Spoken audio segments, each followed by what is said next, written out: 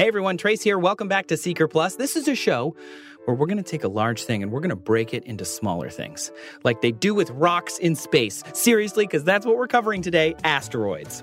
June 30th is World Asteroid Day, so we're going to raise awareness for the plight of the planet. You can advance all you want in the Matrix or in the internet, but if an asteroid shows up, that was me slicing my neck. Not good. But that's neither here nor there. We don't actually have a podcast about asteroid impacts, so we probably should make one. Tweet me at Trace Dominguez or us at Seeker if you think so. But today what we're going to talk about is asteroid mining, because getting to the asteroids is actually the big, difficult part. Today we're going to talk about what an asteroid actually is, how dangerous they are, if we can mine them, and how useful they could be if we do, and much, much more. It's going to be so awesome. This is a fun rebroadcast of an episode, so let's kick into it. Seeker Plus is sponsored by Rivers of Oil from Minnesota Public Radio.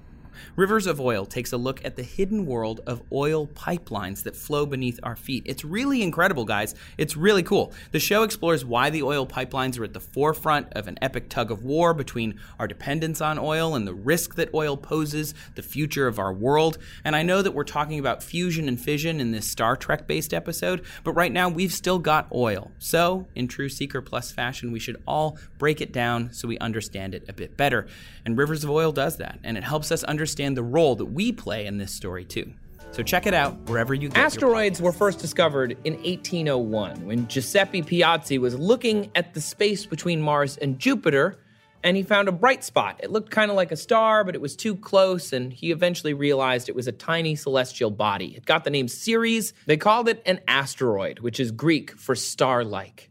Asteroids are rocky, irregular-shaped objects orbiting in outer space. They can be gigantic, hundreds of miles across, and some are even big enough to give off their own significant gravitational pull. They could also be very tiny, of course, the size of pebbles and small rocks. But asteroids are classified as inactive, they are made of rock, and they orbit the sun.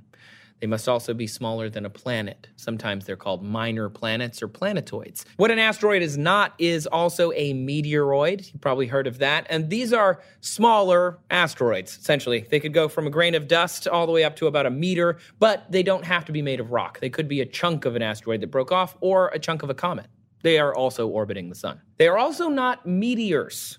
A meteor is a flash of light emitted when a meteoroid enters our atmosphere and then burns up. It's just the light. It doesn't actually have a physical thing. Then there's a meteorite, which is whatever part of a meteoroid that doesn't burn up and might reach the ground here on our planet. There's also a dwarf planet that is not an asteroid. Ceres used to be considered an asteroid. Now it fits the definition of a dwarf planet. Ceres is 600 miles across, and though it does exist in the asteroid belt, it is not an asteroid. Pallas and Vesta are known as the largest asteroids in the asteroid belt, which is pretty much where asteroids are found. Asteroids mostly live in the asteroid belt, which still really weirdly does not have a name. It's just the asteroid belt or the main belt, and that's between Mars and Jupiter, like I said earlier. It's the largest collection of